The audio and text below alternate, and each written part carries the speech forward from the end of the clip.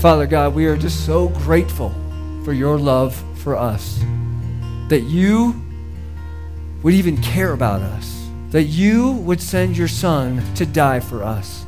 God, you are good, and we want to give you all the praise and honor this morning. We pray it all in your name. Amen. You can be seated. As you're seated, I'm going to send our K through 5th graders out over here. You guys head that way, and I want you, just for a moment, to take a notice of a couple of things as all of these kids move that way. I want you to see how many kids, first of all, that we have in our midst. I'm not sure if you realize this, but Paragon is almost a 50-50 split on kids to adults. That is an amazing thing. I know churches all over that would love to have that type of ratio. The second thing I want you to see is I want you to see all the volunteers that just got up and went out with all of those kids.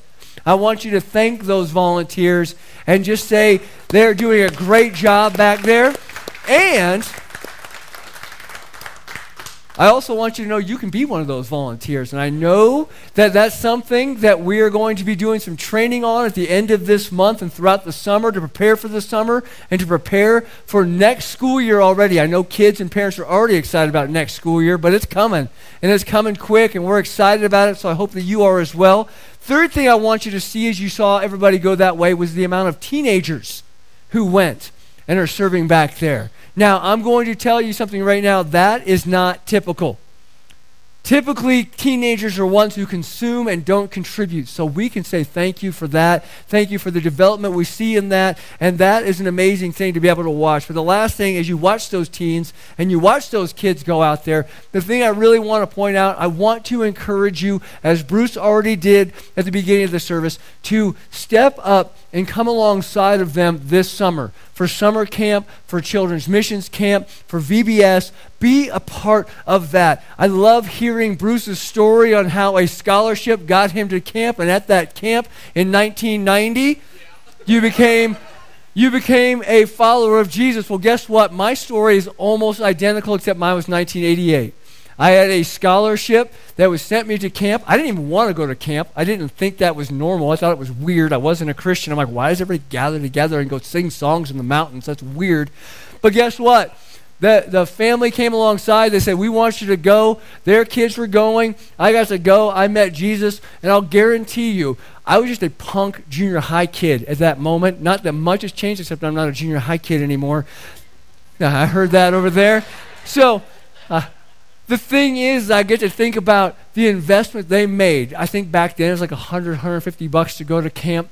They made an investment that they had no idea would have 30, 40 years of return. So make that investment. And there's different ways you can do that this summer. We've told you already, gather those clothes together that you have in your closet. Gather those clothes together because we're going to be taking them down to Savers. Savers has a deal where they give money towards organizations. We're going to be taking that stuff down there. Here's an idea. I saw a bunch of garage sales yesterday. Go to a garage sale. Tell them, hey, at the end of that garage sale, you're just going to take this to Goodwill. Can I just take it so I can take it to my church so they can take it to Goodwill and get paid for it? Do something along those lines. Make sure that you're part of that silent auction on May 22nd. Make sure you check out that Paragon Church store on our website, because every item you buy, $2 goes towards our kids. Or just make a financial decision and make a donation to change a life. And we will celebrate that life change with you today and hopefully for years to come. And speaking of celebrating what God does and how God works, we have baptisms and baby dedications next week. I am so excited about that. And Jackson's back there in the back.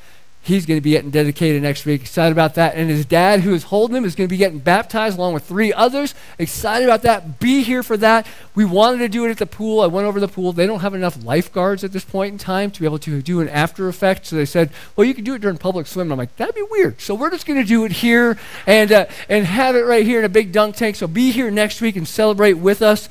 And we get to praise God. We get to praise God for all that he's doing and all the life change that he has. And speaking of praising God, do me a favor. Go to Revelation chapter 19 for me today. Revelation chapter 19. And as we're going to be looking at Revelation chapter 19, we're going to be verses 1 through 10. In our passage today, we're going to see a word that I want you to underline or highlight or do whatever it takes to make notice of. And that word is hallelujah. Hallelujah. And as we look at that, we're going to see it 4 times in the 10 verses that we're going to read today. And surprisingly, I'm not sure if you're aware of this, you will not see that word any other place in the entire New Testament.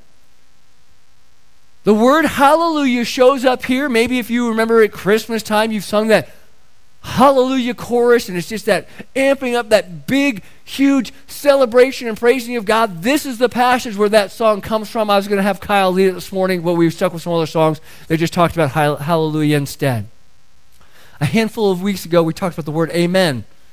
I'm not sure if you remember that. When we talked about amen, we talked about the fact that amen is across all different languages. There's no other translation for amen in any other language that you're going to hear. Well, you know what another word that does that? Hallelujah. Hallelujah and amen, they actually work together as we see it, and we see it, praise God, across all tribes, nations, and tongues. Weird how that talks about that in Revelation, isn't it? Here's where we get that word from. Halle means praise. Yah is short for Yahweh, which means God. Praise God. Why are we praising God? Well, we have to sing about it already this morning, haven't we? For all that he has done, for all that he is doing, for all that he is going to do, we raise a hallelujah. We praise him. And when I say we praise God, you know, I got to look up the word hallelujah to find out if it truly was true. That's not in the New Testament. It's not. But you know where it shows up a whole lot? In the book of Psalms. As a matter of fact, it opens many of the individual psalms with the word hallelujah. I'm just going to read through a handful of them as we go through. But starting in Psalm 106:1, it says this word, hallelujah. Give thanks to the Lord, for he is good. His faithful love endures forever.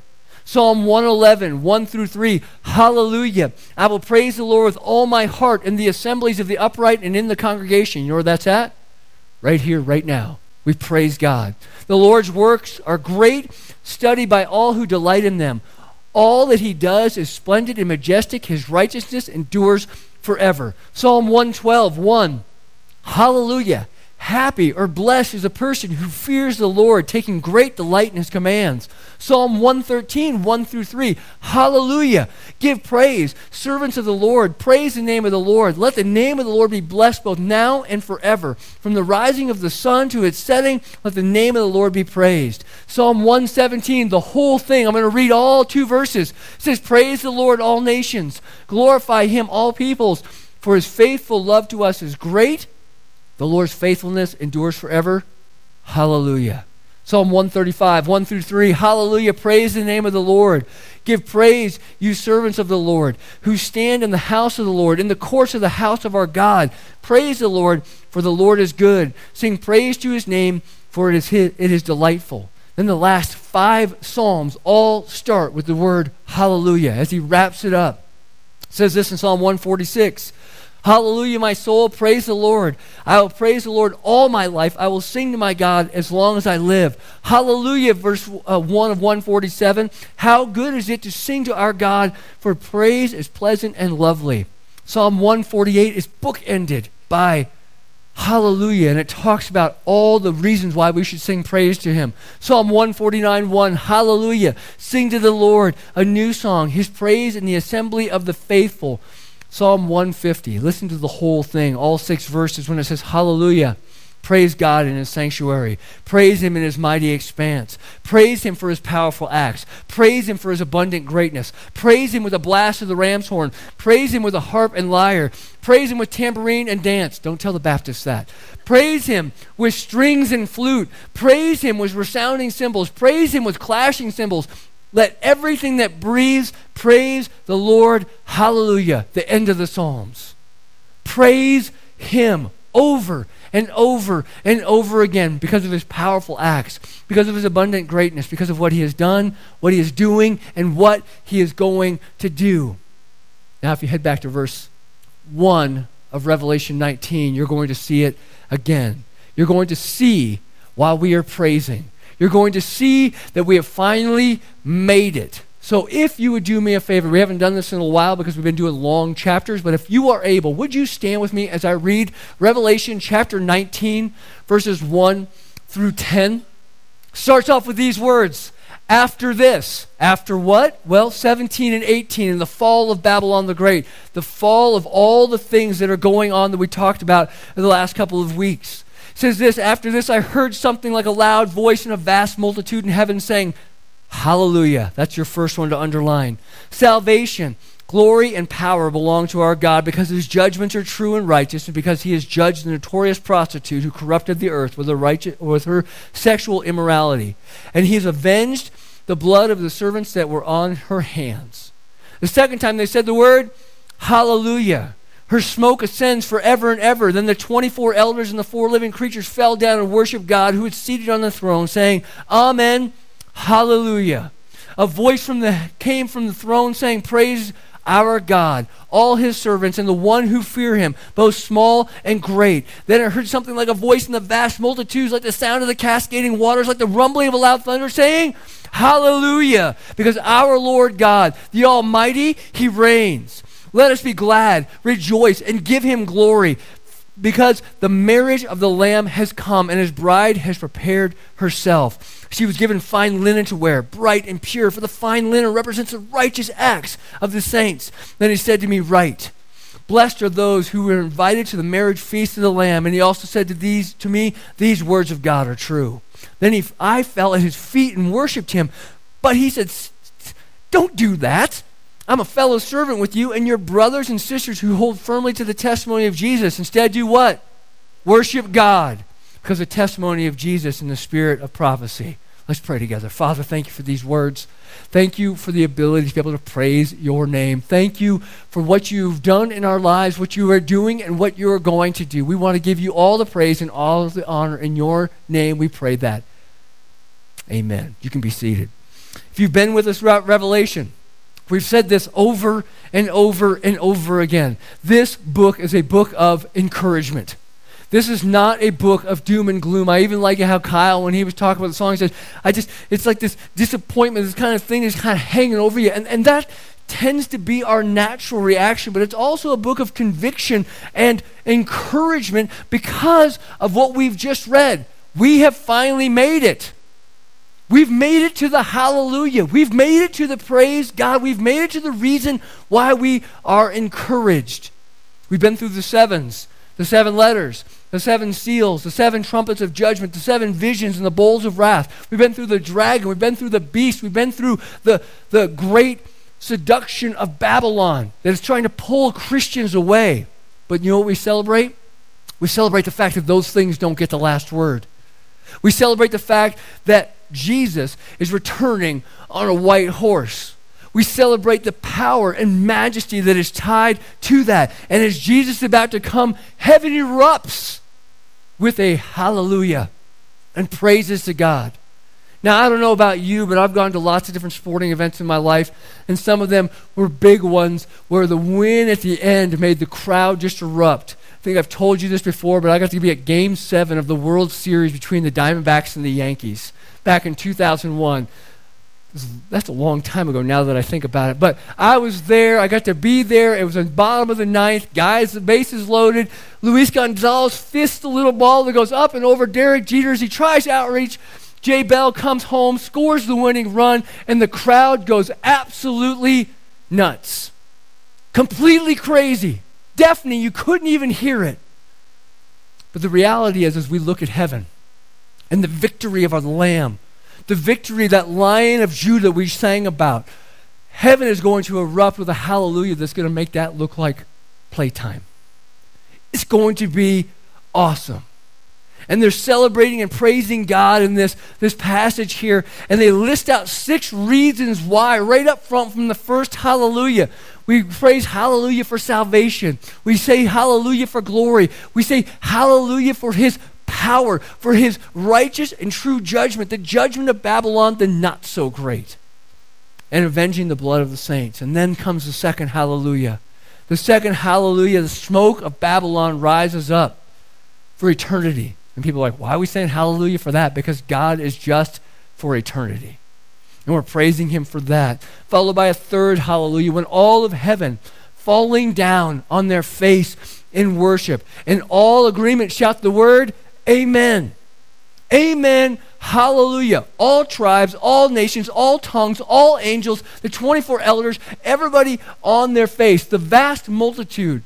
Verse 5 says this, a voice came from the throne saying, praise our God, all his servants, and the ones who fear him, both small and great. Then I heard something like a voice of a vast multitude, like the sound of cascading waters, like the rumbling of a loud thunder, saying, hallelujah, because our Lord, the Almighty, reigns.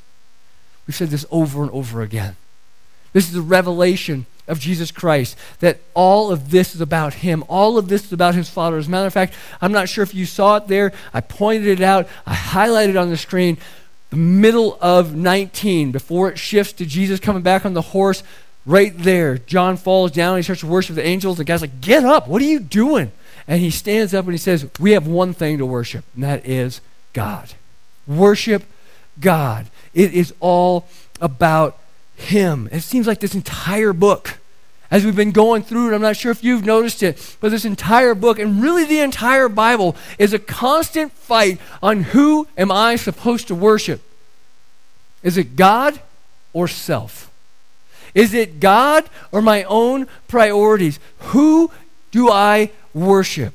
And it all comes to a head right here. As Babylon the Great was trying to seduce Christians and pull them away, it comes to a head where we understand what the Westminster Catechism says. The chief end of man is to glorify God and enjoy him forever. That is our end, the chief end of history. All history points to the glory of God. All today points to the glory of God. All future things point to the glory of God. All the history, the now, the future, the good, the bad, it's all about him and his worship. Let that soak in for a second. Let that soak in as you go through the good. Let that soak in as you go through the bad. That it is all about him and his worship, both now and forever. See, here's a picture we see unfolding. Remember, John is seeing these visions. And Babylon, the non-Christian, anti-Christian culture, has surrounded the church. And they surrounded the church throughout the church's history, seducing people to come away from the church. Seducing with things like money and wealth and worldly pursuits and worldly passions. All of the things that we chase after. And he's seducing them to say, hey, you know what? I want you to cheat on God. I want you to have spiritual adultery on God. I want you to fall into the trap of spiritual idolatry. And we see it then. We saw it then. We see it even now. And as we see it now, this chapter, we see the church say, nope, not going to do it. I'm not going to do it. My deepest joy, my deepest, greatest pleasure, my most amazing satisfaction isn't found in Babylon the Great. It's not found in the things of this world. Instead, it's found in God and the worship of him.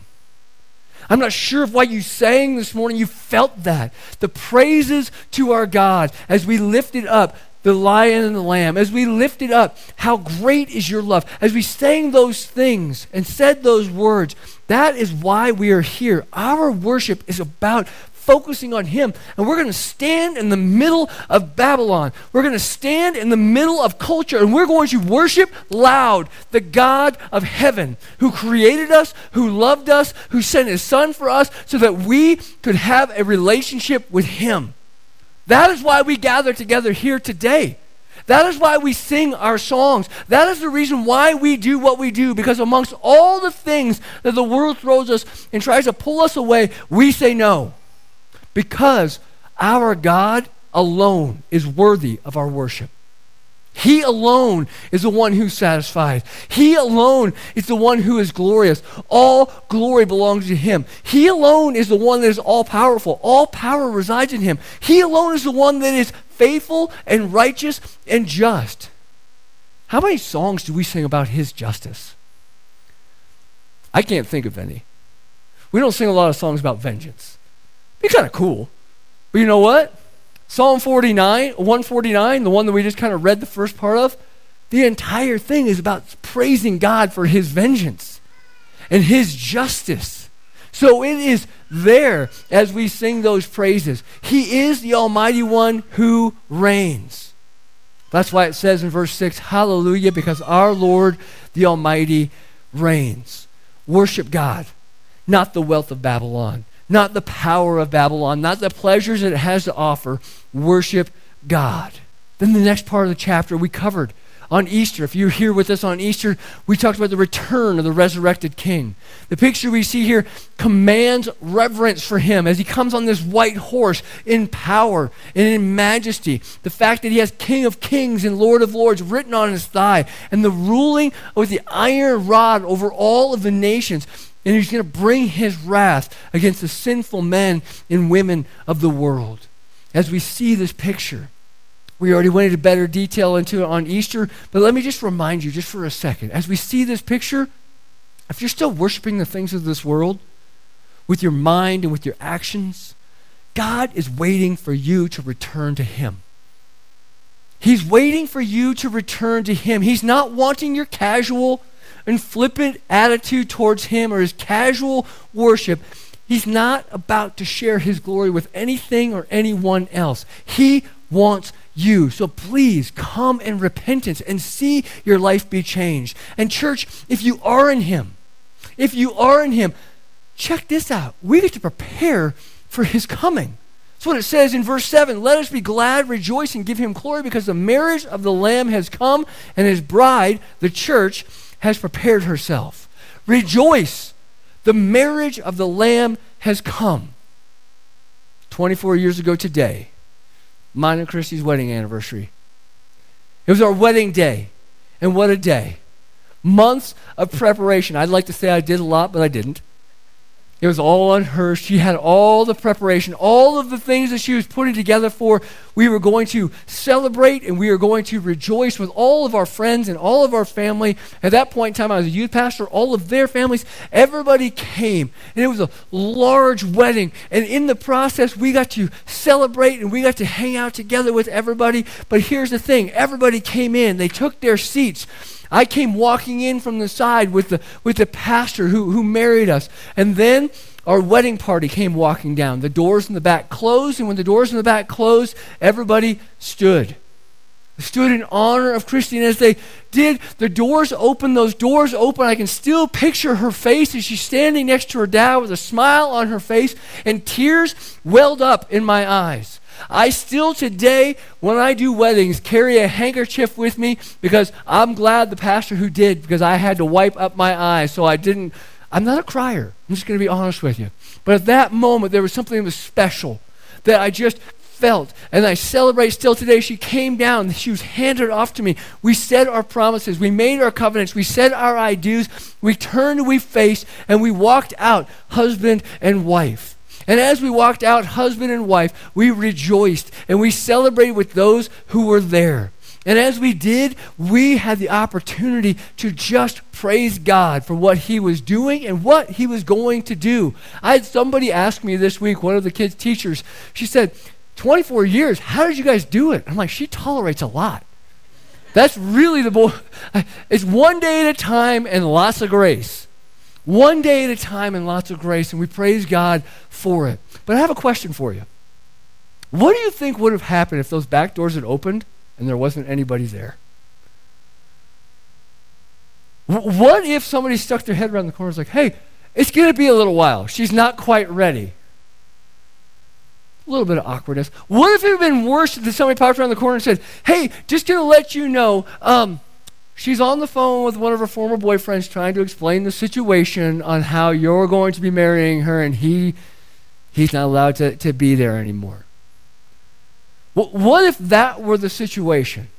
It would make it very weird, saying that she isn't ready. Now, I've done some crazy weddings, and I've shared with you some of the crazy weddings that I've done in my time in ministry, but there's never been anything quite like that's ever happened, where the bride wasn't ready, because that's not the way it works. The bride prepares herself. Well, what does that look like for the church?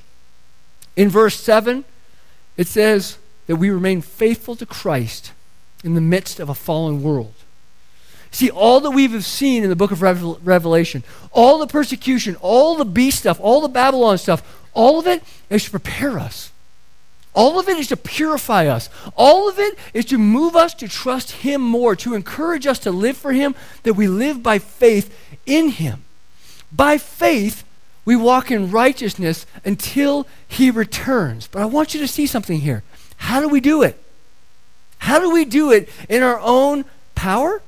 Is that how? Do we try harder as a church to do it? No, it says in verse 8, she was given fine linen to wear, bright and pure, for the fine linen represents the righteous acts of the saints. So as we look at this preparedness, as we look at the church preparing, it's something the church does, or is it something that God has given? Which is it? Is it what the church does, or is it what God has given? And the answer is yes. Yes, it is, because it's really both. The bride has made herself ready. She has walked in righteousness. She has lived in purity and trusted and hoped in God. These are the things she's done, but the reason why she's able to do it is because of the grace of God. Because he has allowed it. We live by faith from grace. That's actually what Paul's talking about in Philippians chapter 2, verses 12 and 13. He says, therefore, my dear friends, and therefore comes after that long thing that he talks about how Jesus humbled himself, even to death on a cross. Therefore, my dear friends, just as you've already always obeyed, so now not only in my presence, but even more in my absence, work out your own salvation with fear and trembling. For it is God who is working in you both to will and to work according to his good purpose. So it says here, to work for God as God works in you. To work for God as God works in you. The grace of God is what makes the life of faith possible. Walking by faith is a work of God and the work of God's grace in our lives. Honestly, let me ask you this. What do you and I have to give to God that he hasn't already given to us?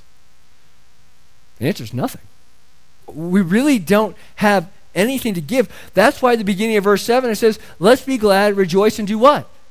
Give him glory, because the marriage of the Lamb has come and his bride has prepared herself. Why do we give God glory? Because he is the only way the bride can prepare herself, by the grace of him. We can't try harder. We need his grace. We are saved by grace through faith. And as we do that, we get to walk together. We get to walk together. That's really what we see here in verse 9. As we walk together, it says, then he said to me, right, blessed are those who are invited to the marriage feast of the Lamb. He also said to me, these words of God are true. The marriage feast of the Lamb. I love the illustration that is here. A couple reasons. Number one, because I like food. I like to eat. And not only do I like to eat good food with good people. And that's the picture that we see playing itself out right here. To not be rushed, to not be distracted, to not be worried, and just sit and enjoy other people's company. Isn't that a rarity, though, in our culture? Don't we live in a culture that is the fast food eating on the way to someplace else kind of people? Like, hey, that one doesn't have a very long line. Let's go grab it. We're going to throw some stuff in the back and we're going to keep on driving. We miss when we don't slow down. We don't enjoy. We don't connect. We don't build relationships. We might get full, but we're not getting nourished. We're not getting nourished. Our body isn't getting what it needs, and our soul isn't getting what it needs. On Wednesday night, our connection group got together. We've been getting together on Wednesday nights for this entire semester. But we finished up Revelation, and this week we just decided to eat. Chris grilled us some great chicken. Everybody brought some stuff, and we just sat and we talked. And we connected on a level that allowed us to get to know each other better. What better thing is it than that when we see people gathered around the table growing deeper together? As a matter of fact, how many times throughout Scripture do you see the table mentioned where it's us coming together and connecting both with each other as well as with God?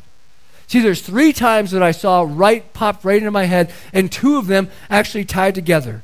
The first one, the Passover feast. The Passover feast. And the second one that ties together with that would be the Last Supper. And as you begin to look at those things in the table in the Bible, and they're based there, both celebrate what God has done for his people. When God intervened, he invited his people to sit around a table and celebrate with him, to remember what he's done, to remember his faithfulness. In the midst of the hard times, in the midst of the struggle, in the midst of persecution, come to the table. But then there's a third table that mentioned that popped into my mind that I saw, and maybe you've heard this before because it's found in Psalm 23, going back to our Psalms that we already tied into. Psalm 23 is one that most of us have probably heard because they play it, they do it at funerals, they do it in songs, they do it all over. So I want to read this, and I'm going to read it from the CSB, so if you're in the New King James Version kind of mentality, bear with me, okay? But this is what it says. The Lord is my shepherd. I have what I need. He lets me lie down in green pastures. He leads me beside quiet waters. He renews my life. He leads me along the right path for his name's sake. Even when I go through the darkest valley, I fear no danger, for you are with me. Your rod and your staff, they comfort me. And here it is in verse 5. You prepare a table before me in the presence of my enemies. You anoint my head with oil, my cup overflows. Only goodness and faithful love will pursue me all the days of my life, and I will dwell in the house of the Lord as long as I live. I read 6 verses, but it's summarized simply as this: God's constant provision and protection. I love how Eugene Peterson, who's the author of the Message translation of the Bible, ties this together. Listen to what he says about Psalm 23 and Revelation 19.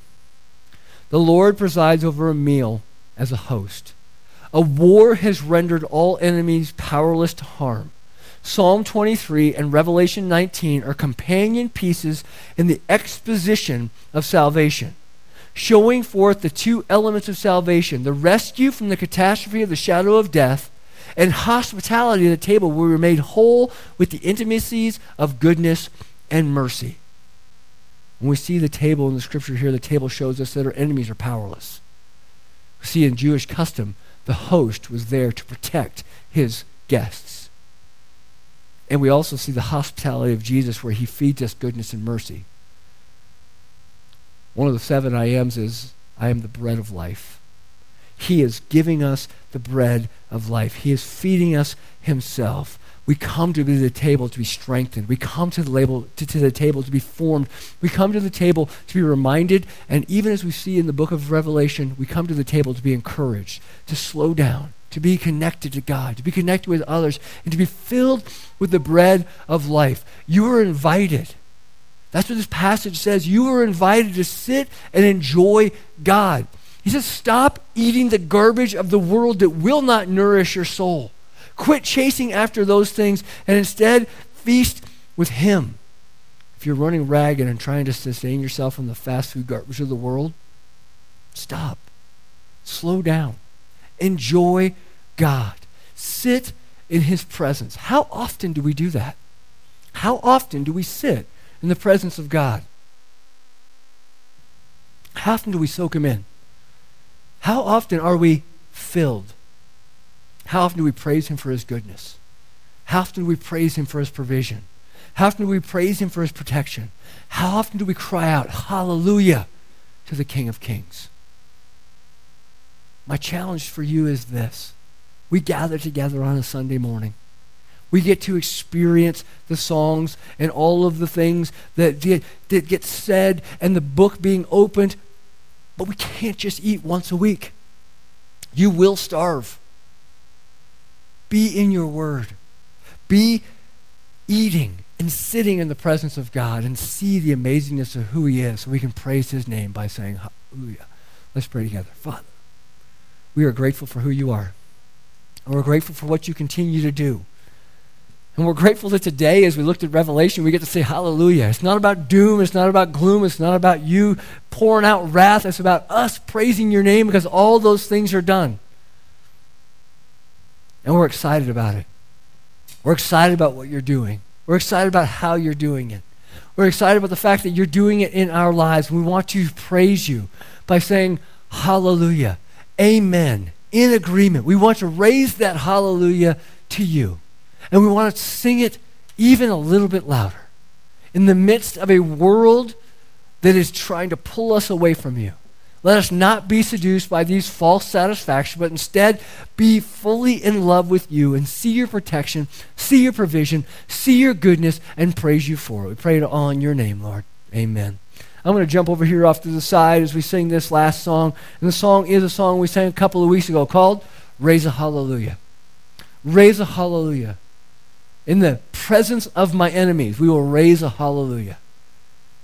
In all the things that are going on in this world, we will raise a hallelujah because we know that our God wins and that he has our best interest in mind. Let's praise him today. And if you need somebody to pray with you as you're struggling through something, I'll be right over here as we sing this song. Kyle?